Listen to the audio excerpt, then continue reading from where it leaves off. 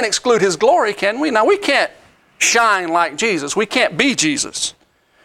But there's got to be a reflection. There's got to be a reflection. Full of grace. What that says to me is meeting each one where they are. God is great at it. God is great at it. Historically, I have not been. I have not been. We make snap judgments. We have to do these considerations, and sometimes even, I think, wonder if people are worthy. God is great at it, but I have not been. Seeing the human being first. Disappointed less. Disappointed less. If I can do that. If I can see the human being first. I'm going to be disappointed less.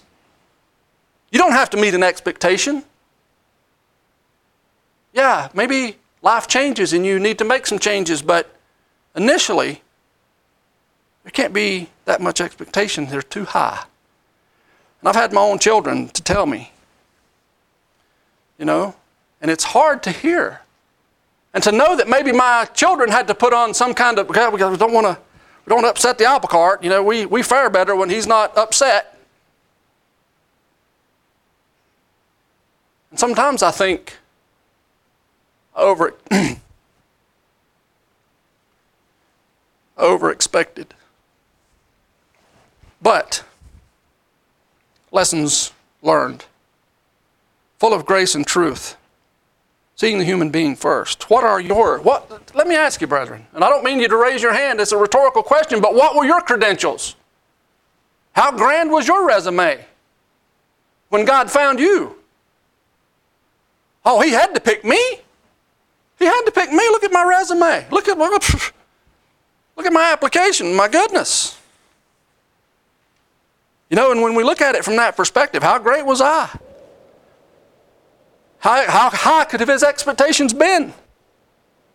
The calling out, the realizing the need, simplifying the message.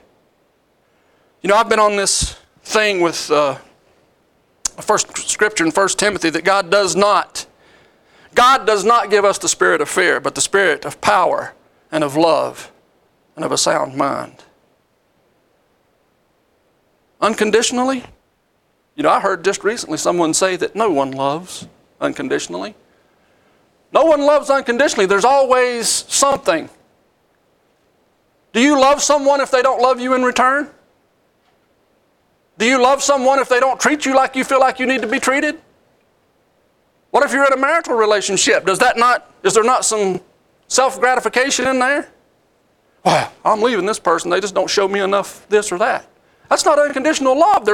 It's an emotional attachment.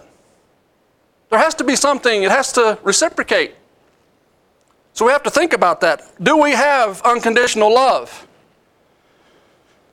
I don't know if I can buy completely into that no one loves unconditionally, except for one thing, God can.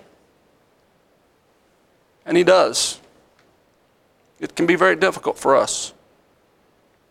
It's a rewarding work, brethren, but it's work nonetheless. This circle of life, this dust to dust. We can't reinvent the wheel, so I'm told. Or there's no need. I guess that's the phrase. No need to reinvent the wheel. Can't reinvent the wheel, but in my mind, the circle can be improved. It's my job and yours. The Word became flesh and dwelt among us. We have seen His glory, and He's full of grace.